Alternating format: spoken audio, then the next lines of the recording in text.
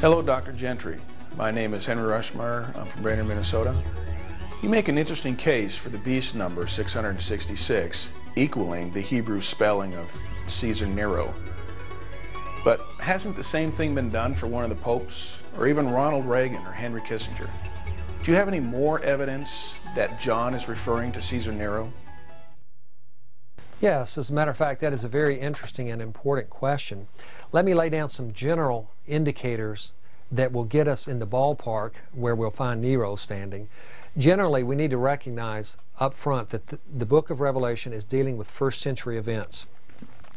Now, theoretically, a great number of names could measure up to the value 666. It doesn't have to be just Nero. I mean, you could compute various names and come up with that figure. However, you can't just pump any name into the book of Revelation. It has to be a name relevant to the point of Revelation. So not just any name will do, it'll have to be a relevant name.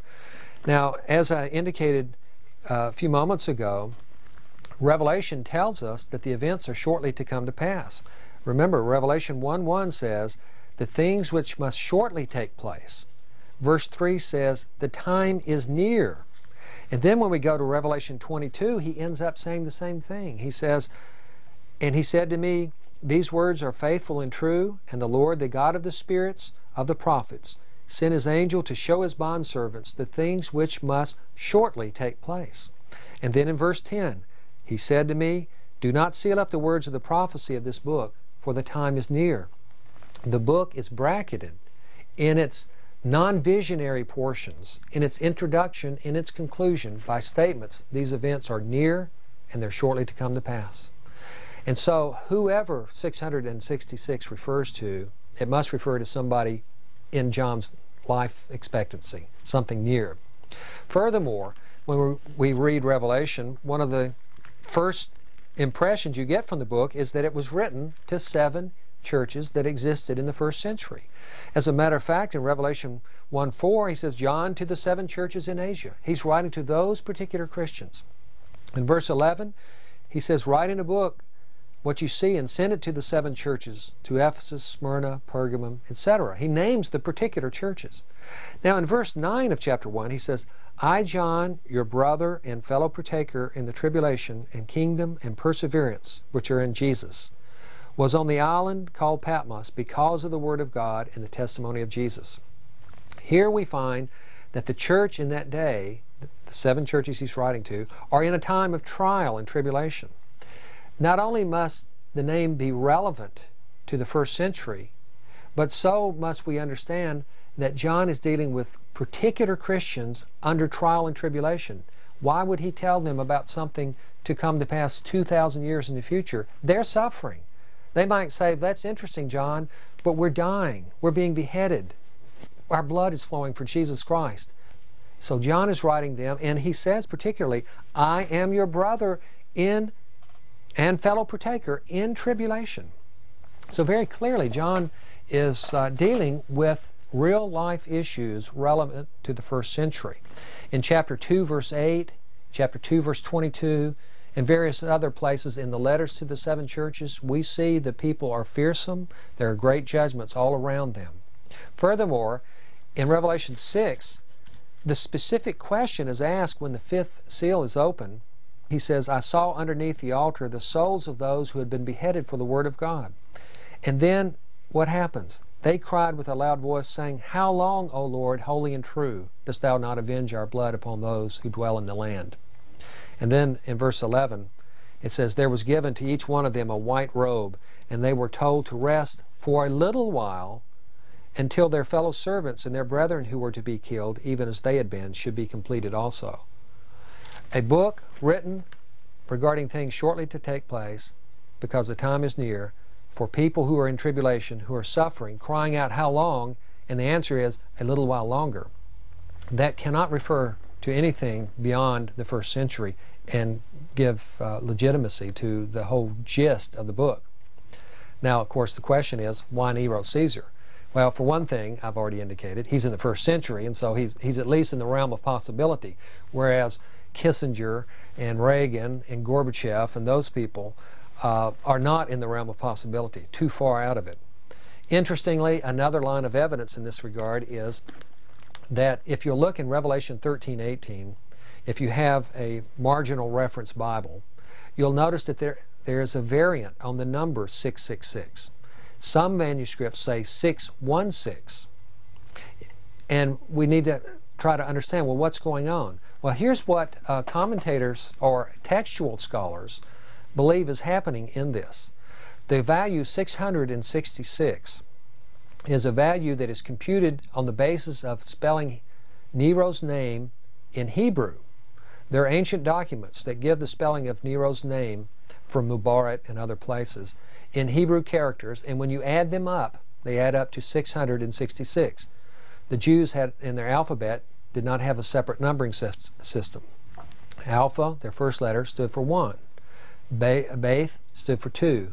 Gimel for 3, and on you go until you get to the 10s, 20s, 30s, and then the 100s, 200s, etc. So when you take Neron Kaiser, the Hebrew spelling of Nero Caesar's name, and add it up in Hebrew characters, it comes up to exactly 666. But why the variant? Why do some manuscripts have only 616? Well, interestingly, if you spell Nero Caesar's name in Latin, it comes up to 616. So apparently what's happening is some scribe in the early centuries began to change the value from 666 to 616 because the people knew Latin and could make the computation, but people outside of the original sphere of the early Christian Jewish background would not be able to compute with the Hebrew numbers. In chapter 13, verses 5 and 8, we find that the beast demands worship on himself, and he makes all sorts of blasphemies. If you know anything at all about Nero Caesar, you will be aware that Nero was a blasphemous character. He was one who had on his coins his picture with the rays of the sun coming from behind his head, because he mimicked the god Apollo, the sun god, who pulled the sun across the sky each day in ancient mythology. Nero saw himself as Apollo, the sun god. There are many references, and I cite some of these in my book, Before Jerusalem Fell, that show that Nero had divine pretensions. Furthermore, if we're aware of the first centuries of the Roman Empire, we'll be aware that the Caesars were worshipped as divine. And so we see that very clearly the evidence in many different directions points and converges upon Nero Caesar. In fact, there are many other such evidences that would take us too long to go through all of them, some very fine, subtle evidences, but you can find those in my book, Before Jerusalem Fell.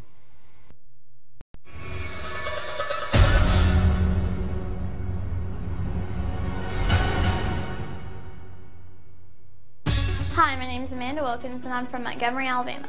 My question is this: what about the Battle of Armageddon? Is it past or future?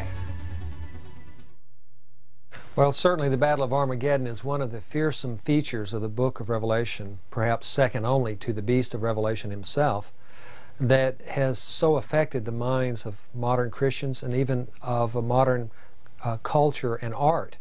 The Battle of Armageddon, when you mention that, in people's minds, you're mentioning something horrible, a great devastation. And so it is a big feature in the book of Revelation. To interpret it properly, though, we always have to put it in its setting. The Battle of Armageddon, I'll just tell you up front, and then I'll try to give you some evidence for it. The Battle of Armageddon is simply another phrase or another image to speak of the Jewish war against Rome, where the Roman armies came in and destroyed the city of Jerusalem, tore down its walls, devastated the temple, and killed 1.1 million Jews, put tens of thousands in slavery, and just wreaked absolute havoc upon Israel because they had rejected the Messiah, Jesus Christ. Now, that's my view. I believe AD 70 is what he's referring to. Now, why do I believe that? Well, remember first the general time frame of the book of Revelation. In chapter 1, verse 1, these things must shortly come to pass. Chapter 1, verse 3, the time is near. Chapter 22, verse 6, shortly take place. 22, verse 10, the time is near. In fact, there are other evidences through the book, Revelation 3:10, Revelation 6:11, and other places that mention a short time frame. But I mention those because they open the book and they close it, and they confine us to that particular era of time. So, the Battle of Armageddon cannot be 2,000 or 3,000 years in the future, because it's in a book that claims to be dealing with approaching events. Well, what is the Battle of Armageddon? Well, in Revelation 16, where in verse 16 we have mention of the Battle of Armageddon, in verse 19 we find that the Battle of Armageddon has some kind of impact, some kind of horror that befalls the great city. Now, we need to ask the question, well, what is the great city? Now, the great city is referred to oftentimes in the book of Revelation as the great city Babylon. Well, obviously, Jerusalem is not Babylon. But we have to recognize the book of Revelation is a book of visions and of symbols.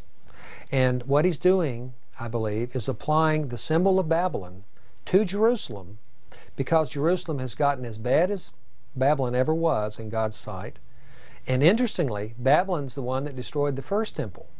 And so now the image of Babylon, the temple-destroying people, is placed upon Israel and Jerusalem. They're going to destroy their own temple by their own deeds. Obviously, the Romans actually did it, but it's because, once again, of the Jewish misdeeds. But how can I make that equation, the great city, which is called Babylon, how can I apply it to Jerusalem in addition to speaking of imagery? Well, as a matter of fact, if we read in Revelation 11, verse 8, we find the first mention in the book of Revelation of the great city. And where is the great city? It says, the great city where also their Lord was crucified. Now we have John telling us particularly of, quote, the great city, end quote. And he applies it to a particular idea. It's the place where the Lord was crucified. There's no other place on earth that we can name other than Jerusalem. So the first mention of the great city in the book of Revelation, the introduction of the great city in the book of Revelation, is told us right up front to be the place where the Lord was crucified.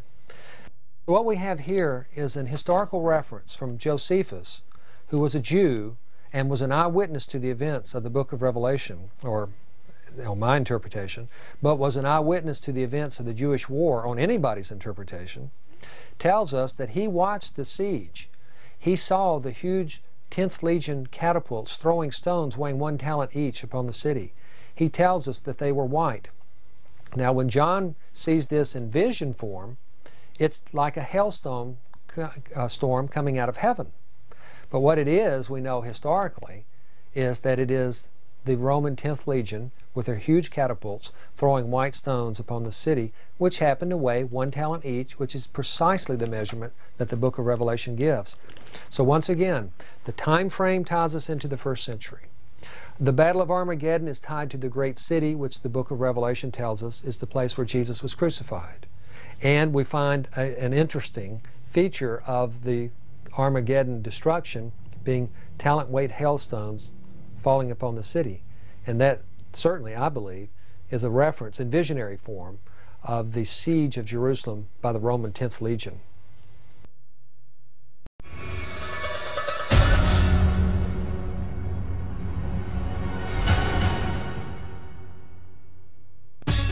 Hello, Dr. Gentry. This is Dean from Cleveland, Ohio. What is the mark of the beast? Isn't it at all remarkable to you that for the first time in human history, with the computer chips, the retinal scanners, and the growing one-world economy, that the technology exists to make the mark of the beast a reality? That's remarkable, but irrelevant. Because, remember, the mark of the beast has reference to the beast, which we've already shown to be Nero. The book of Revelation is dealing with short-term events, not long-term events. So my first response to that kind of technology is that it's remarkable, fascinating, but totally irrelevant to the book of Revelation. The Christians in the 7 churches dying at the hands of the Caesars are not interested in micro-technology, or microwaves, or anything else. They're interested in what is the Lord doing? Why are we suffering? And John is also suffering. He's on the Isle of Patmos, suffering with them. And so he gives them words of comfort through this vision that Christ has given him. Now, the mark of the beast, we have to still deal with it because it's in the book of Revelation, chapter 13, about verses 15 through 18. the number 666 is the mark, and it's in verse 18. I don't believe the mark of the beast is any more literal than the mark that's on the people of God. It's interesting, the very next verse after you read 666 as the mark of the beast is in chapter 14 of Revelation.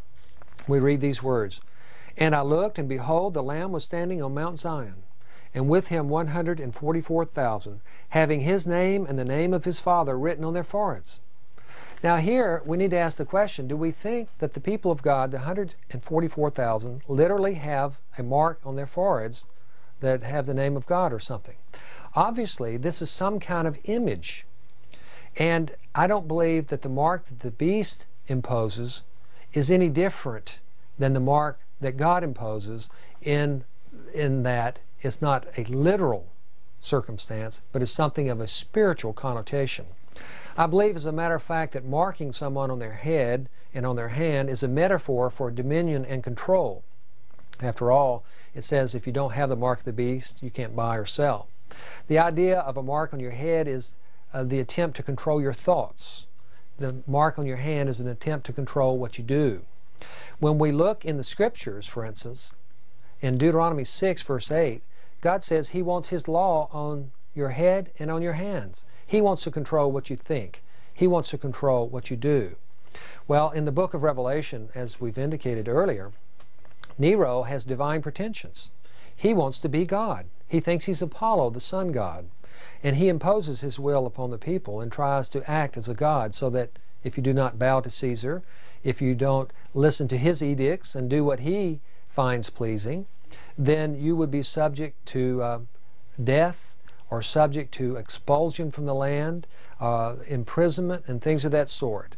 So that Nero, as the beast, is imposing his will, his dominion, and attempting to be as God, controlling the minds of men and the activities of men. And so the image of the mark on the head and the mark on the hand is simply a metaphor for attempted control of men's lives. Any present-day mark or image is totally contrary to the book of Revelation, which has a time frame that says this is shortly to come to pass, the time is at hand. It has no relevance to the people who receive the book, the 7 churches. It has no relevance to them.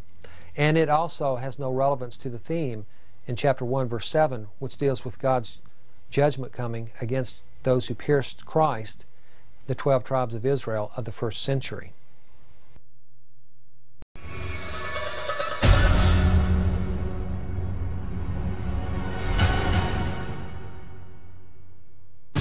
Hello, my name is Tim Tucker, and I'm from Des Moines, Iowa. My question is this. In Revelation chapter 11, the Gentiles are given the power to trample on the city of Jerusalem underfoot for 42 months. When does this occur? I believe that this 42-month trampling of the holy city under the feet of the Gentiles is an image that speaks of the siege of Jerusalem, which began in spring of AD 67 and finally concluded in September of AD 70. And if you add that up from spring of AD 67 to 68, it's 1 year, to 69 is 2, to 70 is 3, and then you move from spring into September, another 6 months, you get 42 months.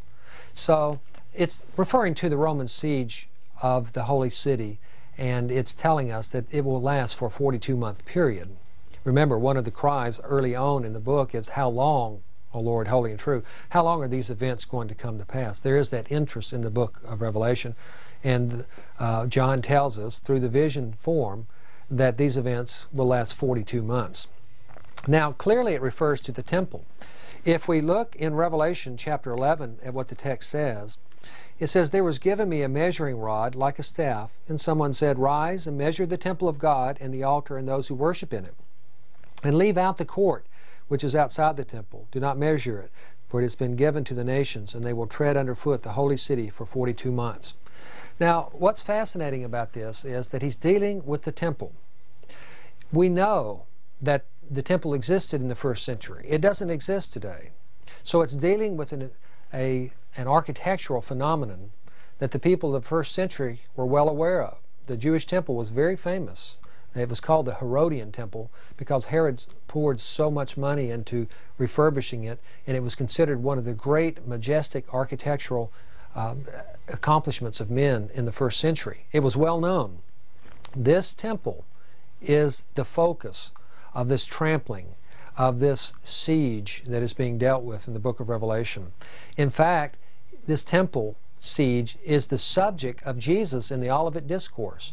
When he goes up on the Mount of Olives and says, "See you not all these things? I tell you, not one stone shall be left on another that shall not be cast down." And Jesus is talking about the destruction of the temple. It's something of great significance for Jesus in his teaching ministry. Several of his parables in Matthew 20, 21, 22, and 23 deal with the destruction of Israel, the destruction of the temple, the judgment of God upon the Jews that result in God sending his armies, that is the Roman armies, to effect his will. Now, when we look in the gospel record of the Olivet Discourse, in Luke 21, verse 24, "They will fall by the edge of the sword and will be led captive into all the nations, and Jerusalem will be trampled underfoot by the Gentiles until the times of the Gentiles be fulfilled." If you lay down side by side Revelation 11:2 and Luke 21, verse 24, you'll find some remarkable correspondence. You will also find that New Testament scholars will tell you that Revelation 11:2 is rooted in the prophecy of Jesus in Luke 21, verse 24. You'll find the nations mentioned, the trampling underfoot, and the holy city Jerusalem. 3 correspondences in the very few words. What I believe is going on here is John is expanding upon Jesus' prior prophecy at the Olivet Discourse, and he is applying it to the destruction of the temple in AD 70. Now, in Luke 21, you'll find Jesus says, all these things must happen in this generation. Well, in Revelation 11, it's in a book that says these things are shortly to come to pass and the time is at hand. Really, what more do we need to see that John is pressing the issue of the devastation of Israel in AD 70? There's so many correspondences that it surely is not accidental. So the trampling of the city underfoot for 42 months is the time frame of the Jewish war, from the time Vespasian entered the Promised Land in spring of AD 67 until the time his son Titus, who took over for him, completed the destruction of the temple in September of AD 70, 42 months where Gentiles trampled the holy city.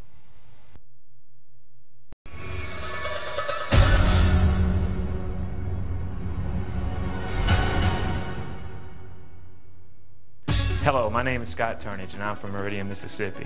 And my question is this: does history record the merchants of the world mourning after Jerusalem was sacked because no one buys their cargo, according to Revelation 18?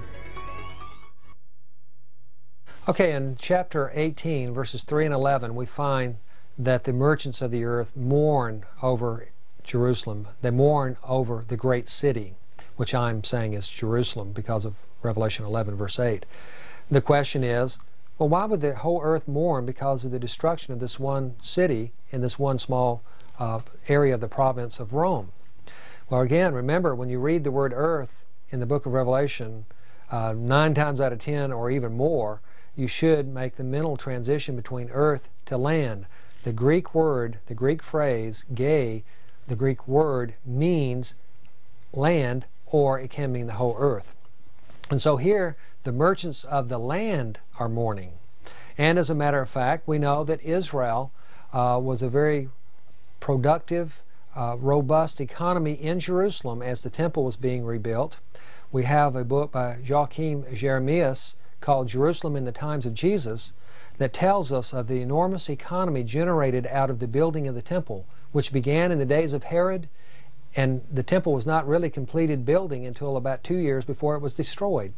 But an enormous economy grew up around that, and the merchants of the land made a lot of money off of selling sacrifices and exchanging money. You remember Jesus in the temple with the money changers? There was a lot of economy generated out of that. Well, as a matter of fact, all that comes to a stop, a dead stop, literally a dead stop, so that the merchants of the land now do mourn because all their hope of income and of wealth is destroyed in AD 70 with the collapse of Israel.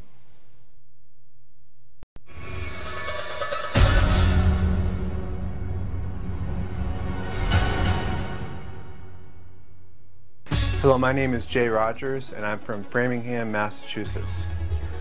My question is this. Your position, Dr. Gentry, seems to write off altogether the reemergence of Israel as a nation, and even worse, by identifying it as the whore of Babylon and the Jews as the ones who crucified the Lord.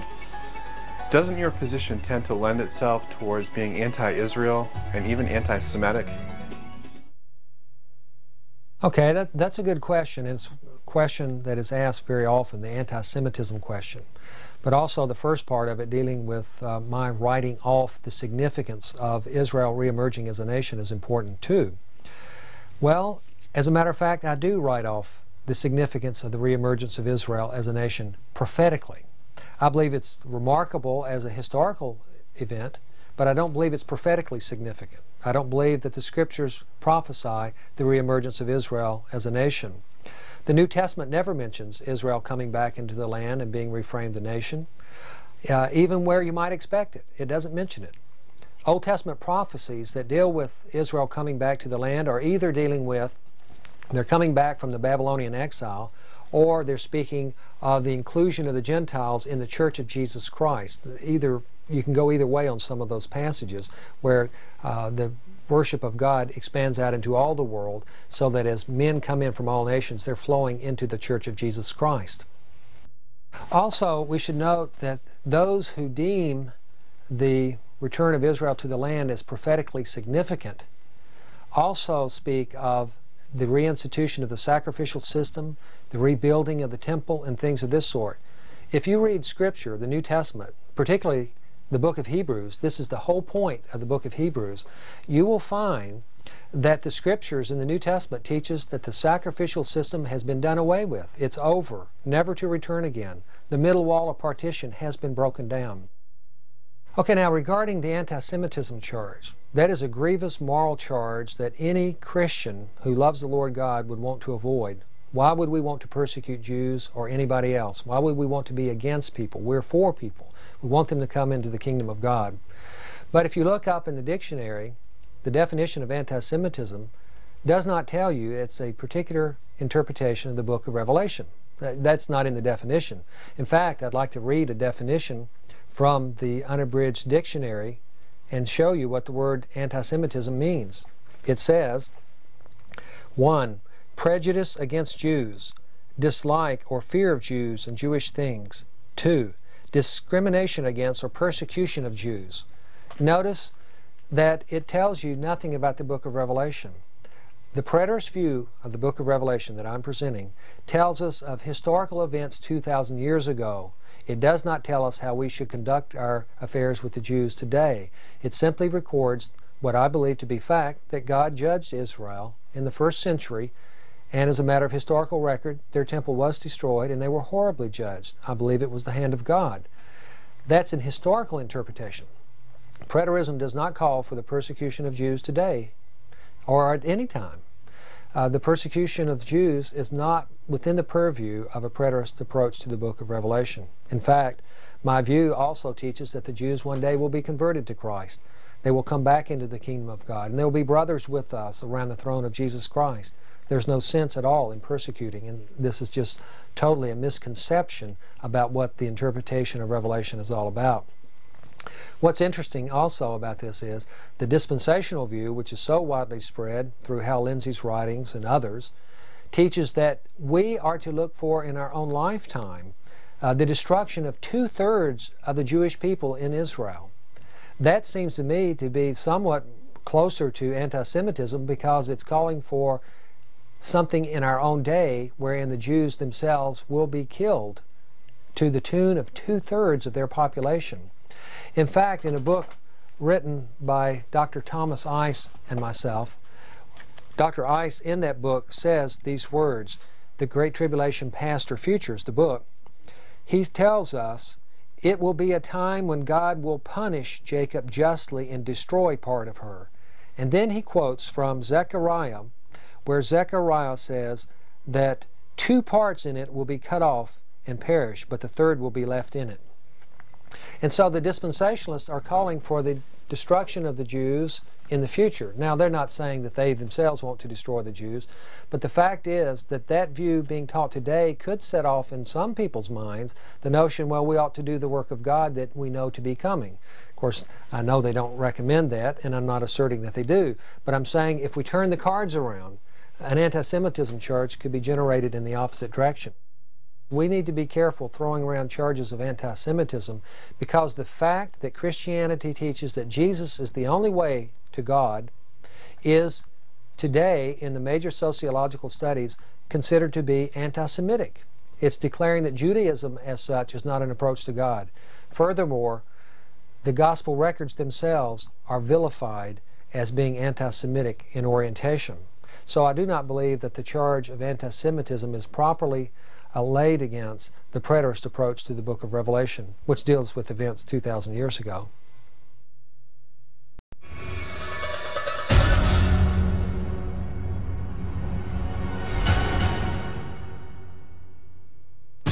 Hello, Dr. Gentry. I'm Mercer Sport from Pensacola, Florida, and my question for you is, you built a portion of your argument on audience relevance.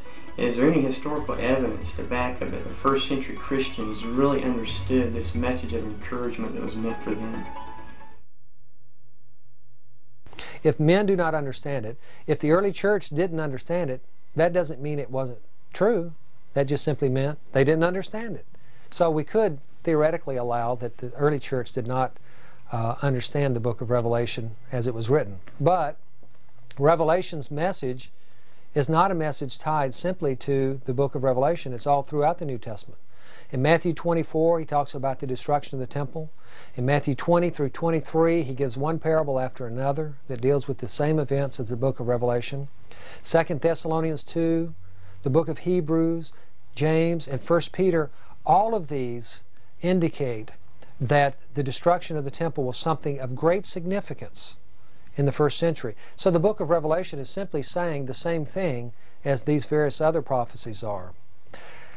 But, as a matter of fact, due to the chaos, the very nature of the judgment and the scattering of the people that occurred during the Jewish war in AD 70, we have very few records of Christianity. You read a history book on church history regarding what happens from AD 70 to about AD 90. You find there's very little information that you can discern at all. No contemporary documents survive to inform us what the people believed after the events happened and the people right in that day. Later sources, though, tell us that many Christians understood the New Testament and the problems of AD 70. For instance, Eusebius, writing about AD 330 or 340, tells us that the Christians fled Jerusalem when they saw the Roman armies because, as a matter of fact, they remembered the word of Jesus in Matthew 24 in that case. But remember, the Olivet Discourse says the same thing as the book of Revelation. Several commentators in the early church indicate an awareness that these prophecies were going to be fulfilled by the Roman general Titus, for instance. Those by Andreas and Aretas of Cappadocia. The Syriac versions of the book of Revelation indicate an awareness that it was written under Nero and had reference to Nero by some of the notations found therein. So we do find some evidence from later Christianity, but still very early, that the book of Revelation was understood in this light. But the very nature of the judgment and the scattering of the people and the lack of documentary evidence would tell us that we couldn't necessarily point to particulars from people in AD 70, 71, 72, because we simply don't have those records. Besides that, the purpose of Revelation is wider than simply warning Christians to flee Jerusalem. The question really assumes that it was for that particular purpose alone. But as a matter of fact, Revelation not only warns them to flee, but it tells us, explains to us the collapse of Jerusalem, which, as a matter of historical fact, according to Acts chapter 8 and Acts chapter 15, was the headquarters of the Christian church. The book of Revelation is going to give us a word from God explaining the collapse of Jerusalem. Christians are not to fear that the church is collapsing in this. It's a collapse of Jerusalem and therefore the collapse of Israel that's the point. So the church is getting an explanation from God through visionary form that Jerusalem is going to collapse. Don't worry. The church has been headquartered there, but it doesn't need Jerusalem. Furthermore, Revelation demonstrates God's concern for His people. It demonstrates that God vindicates the righteous and that He protects the righteous in their times of trial, either by accepting them into heaven at the throne of God, which is far more blessed than being on the earth, or by rescuing His people in time of trouble. There are various ways that God defends and protects His people. So we have various reasons for Revelations being written, and we also have these reasons that inform us why we might not find too much documentary evidence in the decade of the 70s and the 80s as to why Revelation, or whether Revelation was understood by the Christians that endured the events.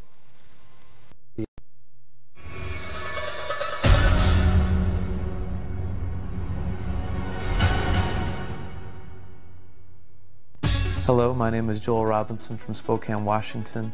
Dr. Gentry, my question to you is this. It seems to me that if John wrote the book of Revelation about 20 years after the fall of Jerusalem, then your whole argument would fall to pieces.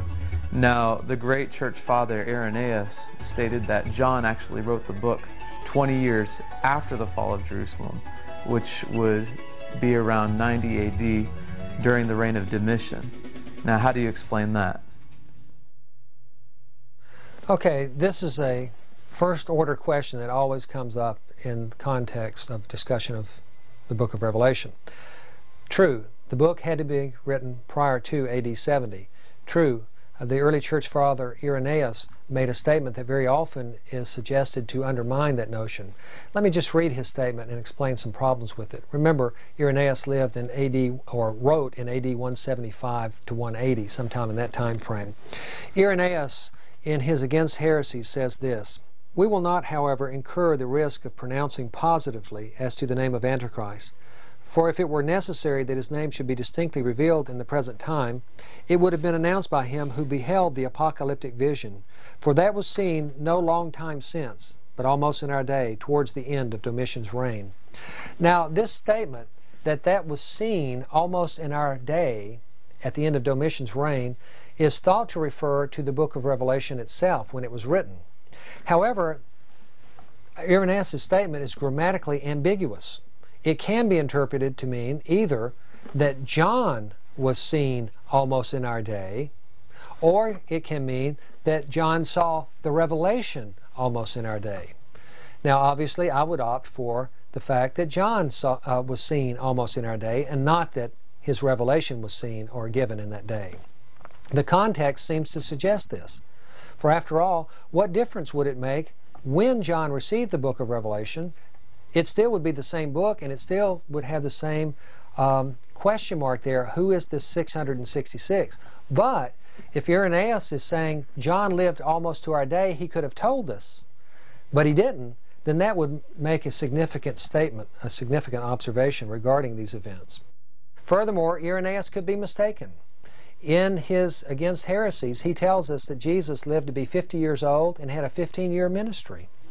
In his Heresies of the early church, he tells us this, and this very obviously is mistaken. No competent church historian would tell us this. So either Irenaeus was mistaken, or he was referring not to the writing of Revelation almost in our lifetime, but John's being seen and available to ask questions of almost in our lifetime. So I don't see the statement by Irenaeus as being at all hurtful to the early date for the book of Revelation.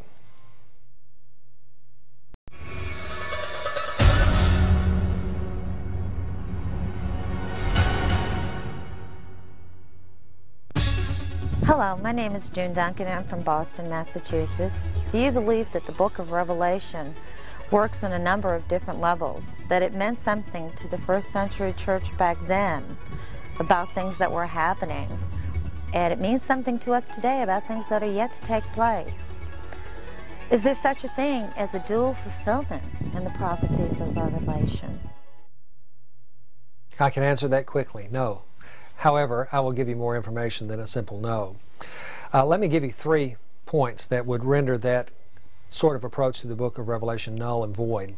In the first place, the book dogmatically claims the events are near. I don't need to read those again, I don't believe, because I've read them repeatedly.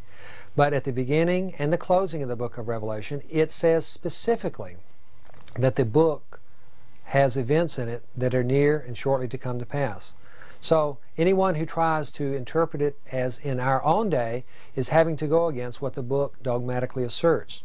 In the second place, an angel appears to John at the end of the book. In Revelation 22, verse 10, he says, "And he said to me, do not seal up the words of the prophecy of this book, for the time is near."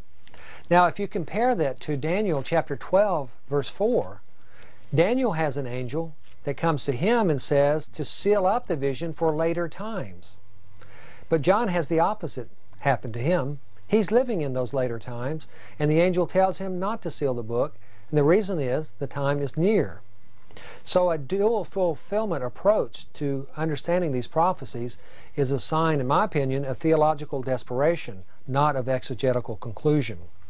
Furthermore, when you ask the question, you must realize that what you're asking is, will all of these events occur twice in history, once in AD 70 and once in the future?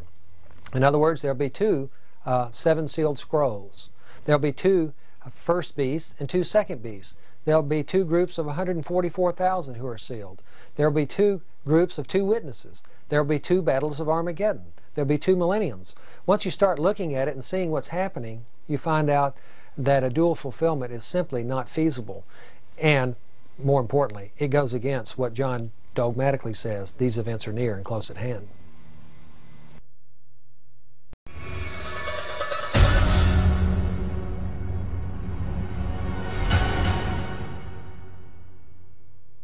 Hello, Dr. Gentry. I'm Ann Hollander from Jacksonville, Florida. My question is, in your view of Revelation, how do you explain Revelation 20, where it talks about the binding of Satan?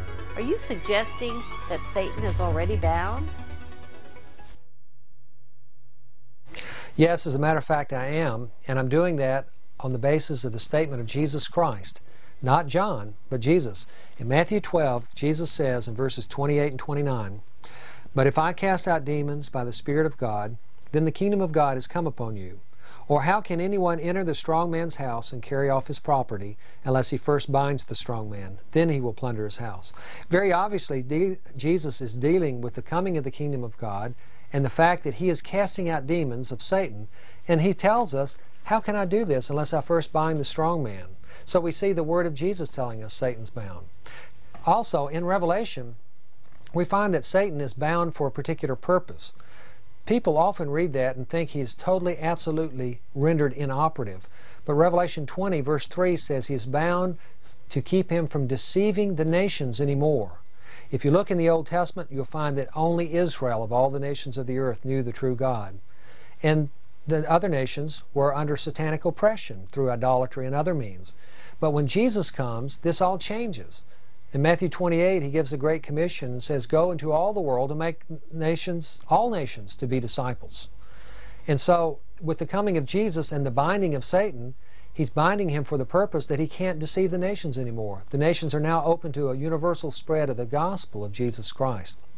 Furthermore, when we look into the New Testament, we find other images that if we push them as hard as we do this binding of Satan, we would run into difficulties. For instance, in Luke 10:18, Jesus says he sees Satan falling from heaven. In John 12:31, he says, "The god of this world shall be cast out." In Romans 16:20, he says, "Satan shall be crushed under your feet shortly." In Colossians 2:15, he says, Christ took these things out of the way and nailed them to a cross and disarmed Satan. In Hebrews 2:14, he says that Christ rendered powerless him who had the power of death, that is, the devil. In 1 John 3:8, John tells us that Christ's coming destroyed the works of the devil. All of these images say the same thing. Satan has been grievously wounded, destroyed in biblical imagery, so that he no longer has control of the minds of men throughout the world.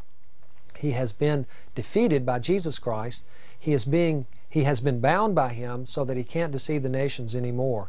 What's fascinating also about that Revelation 20 passage is that it says in Revelation 20 verse 6, right after the binding of Satan, it says, they will be priests of God and of Christ and will reign with him 1,000 years. Well, interestingly, when we turn to the first of the book of Revelation, in chapter 1, verse 6, it says, he has made us to be a kingdom, priest unto God. To him be the glory and dominion forever and ever. So the image of the book of Revelation in chapter 20 of the binding of Satan and the kingdom of Christ coming, where we'll be a kingdom of priests, is already informed for us by Matthew 12, verses 28 and 29, and Revelation 1, verse 6. We are, and already have been, established as a kingdom for Christ. Satan is bound. We can take the gospel out freely. We can resist the devil, and he'll flee from us.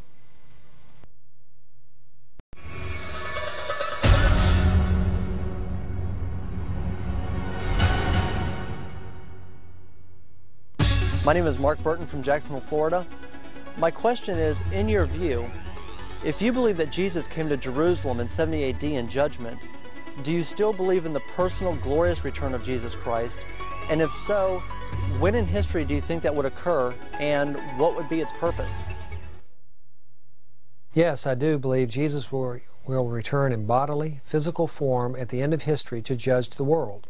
In fact, he'll be ending history with that coming. This is mentioned in Acts chapter 1, verses 8 through 11, where he bodily ascended into heaven. The disciples watched him with their eyes as he disappeared into heaven. And the angels tell the disciples he will come in like manner. The judgment coming in AD 70 was not a visible, personal appearance of Jesus Christ. It was a metaphorical judgment scene. But Acts 1, verses 8 through 11, and other passages teach a visible, personal return of Christ. The judgment coming on Jerusalem was said to be soon, near at hand. It is said to be in this generation. Some who are standing here shall not taste of death until after they see it happen. This is very clear. That kind of coming occurred in the first century, but it was a metaphorical image of the great judgment that God wreaked upon Jerusalem. When we read references to the Second Advent, they're not confined as being near or close at hand or anything of that sort. They're spoken of as being in the distant future. In Acts 1, verse 7, when the disciples ask him, will you now restore to Israel to the kingdom? He says it's not for you to know the times and the seasons. He's talking about enormous time frames and seasons. This can't transpire shortly in our generation and things of that sort. In Matthew 25, he gives some parables. The parable of the 10 virgins. 5 are wise, 5 are foolish. And it says that the 5 foolish expected him to return soon, and they didn't take enough oil. And after a long time, the master returns. This is not after a short time, till AD 70. This is after a long time. 1 Corinthians 15, verses 20 through 26, clearly tie in a visible return of Christ that will effect the end when the resurrection occurs. The end has not occurred yet because history is going on. The resurrection has not occurred yet because dead bodies are still in the grave. So 1 Corinthians 15, verses 20 through 26, speak of an end to history, and that transpires when Jesus returns to effect the resurrection.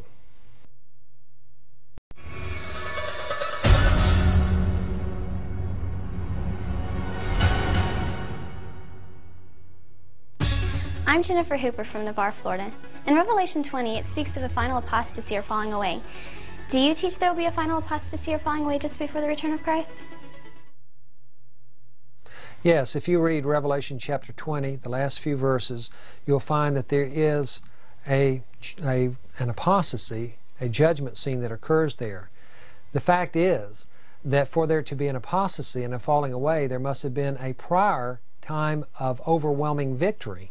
And so the image of the 1,000-year reign of Christ is an image of a time frame in which victory is won, and only at the very end does God allow the forces of evil to arise again, and he destroy them at that time. So there will be a brief apostasy that will be put down by Jesus' return, and therefore we have a negative image of the fact that Christianity will grow and prevail up until that time, so that there will be something to apostatize from.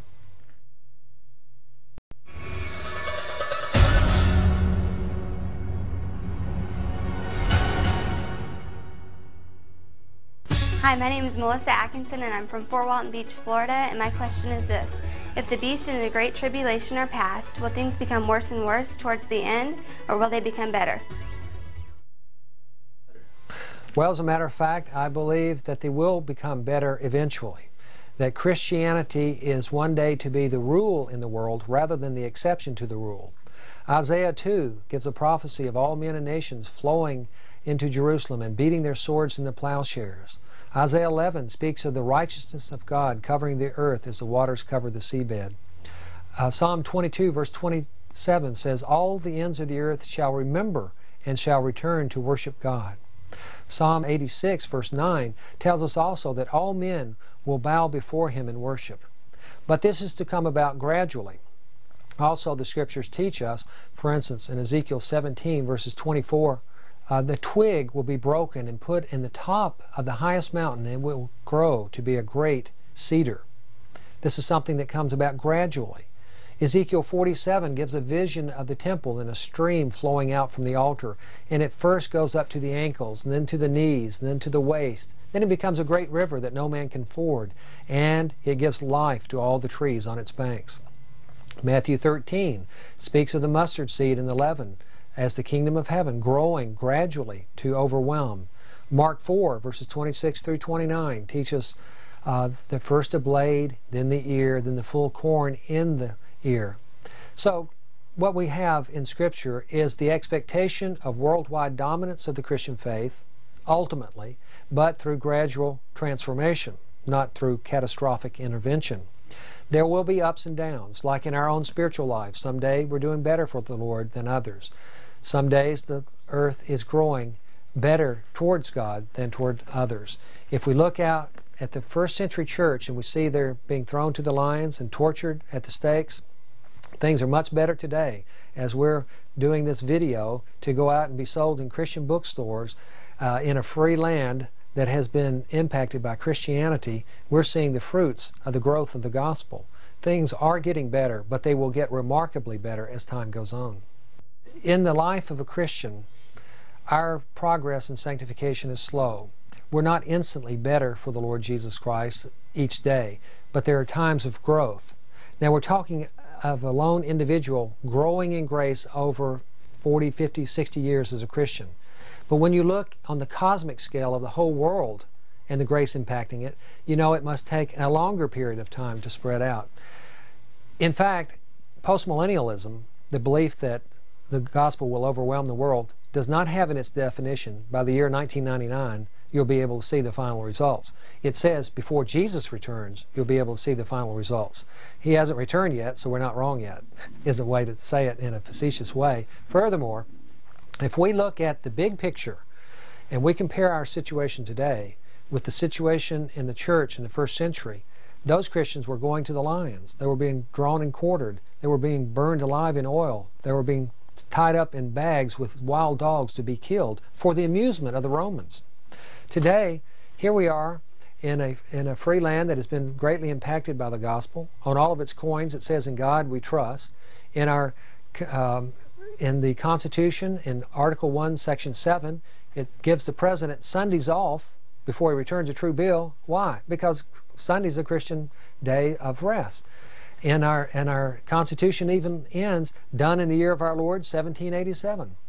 We have all sorts of references to the impact Christianity has made upon us. I know a lot of those are ebbing away, but I don't believe they'll ebb away forever. I believe there will be a rejuvenation and a revival because of the teaching of Scripture. So what I'm saying is that as we look around about us, we have Christian bookstores in every city, we have Christian radio programs, we have churches in every city, we freely go to worship, we have fellowship. We're not being pursued like the Christians in the first century. So if you take a long-term view of history, you'll see there has been progress.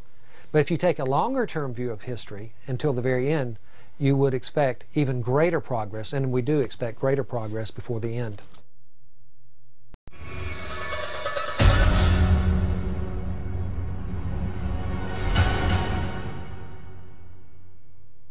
Hello, my name is Pastor Ed Duncan, and I'm from Boston, Massachusetts. What advice would you give to Christians who are faced with the end times hysteria that seems to be growing in popularity? Well, in the first place, this is an exciting doctrine when you're dealing with end-time events in the book of Revelation. And if you take the view that I'm presenting, it will be exciting. It will revolutionize the way you view prophecy and the things round about you. So you must remember, and I urge all Christians who want to promote an understanding of Scripture in this regard, 2 Timothy 2:24 says, "The Lord's bondservant must not be quarrelsome, but be kind, and to all. He must be kind to all, and be patient, and to teach." That's what we should do. We should humbly present this to others, recognizing that we didn't always believe this. It took us a time to come into this viewpoint, and so we must expect that others will have to take time as well. Secondly, I would graciously ask my friend that's asking about the book of Revelation or challenging me on it, I would say, would you mind just reading the first 3 verses of Revelation and explain that on your view, where he says these things are shortly to come to pass and the time is at hand. You will find that he will have difficulty explaining that. And he needs to be aware of those verses are there. They're not very exciting verses. They're not. They don't have 7 heads and swords and all of these things and locusts, tails, and that's all later. But the first introductory words of the book tell us very clearly these things are to happen in the first century. And then also, I would recommend and I would challenge my friend to read some books on this topic from this perspective. In fact, I have a number of books that I would recommend. I would recommend that they get this book from Zondervan by Marvin Pate called 4 Views on the Book of Revelation.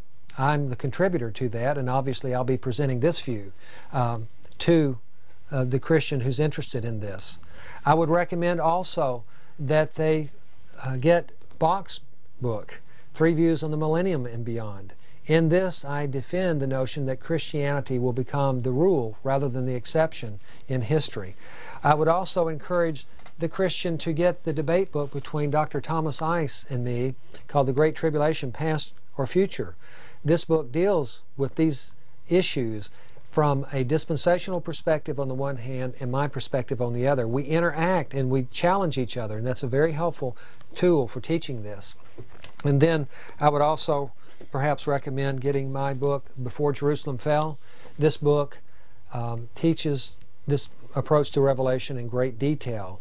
And then Gary DeMar's book, Last Days Madness, deals with these issues in a very compelling way.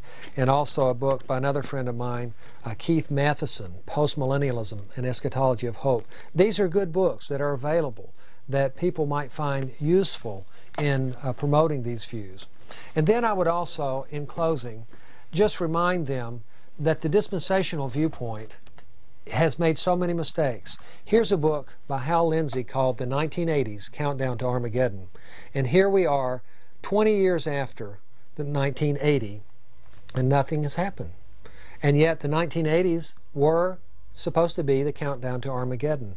And I will guarantee for you that 20 years from now, Armageddon still will not have come. 50 years from now, it still will not have come. And so hopefully this video will be available in 100 years, and people will say, you know, dispensationalism constantly keeps missing the target. Perhaps the preterist view is the correct one, and I believe it is. And I believe it on the basis of the Word of God that says very clearly these things are shortly to come to pass, and for the time is at hand. Thank you.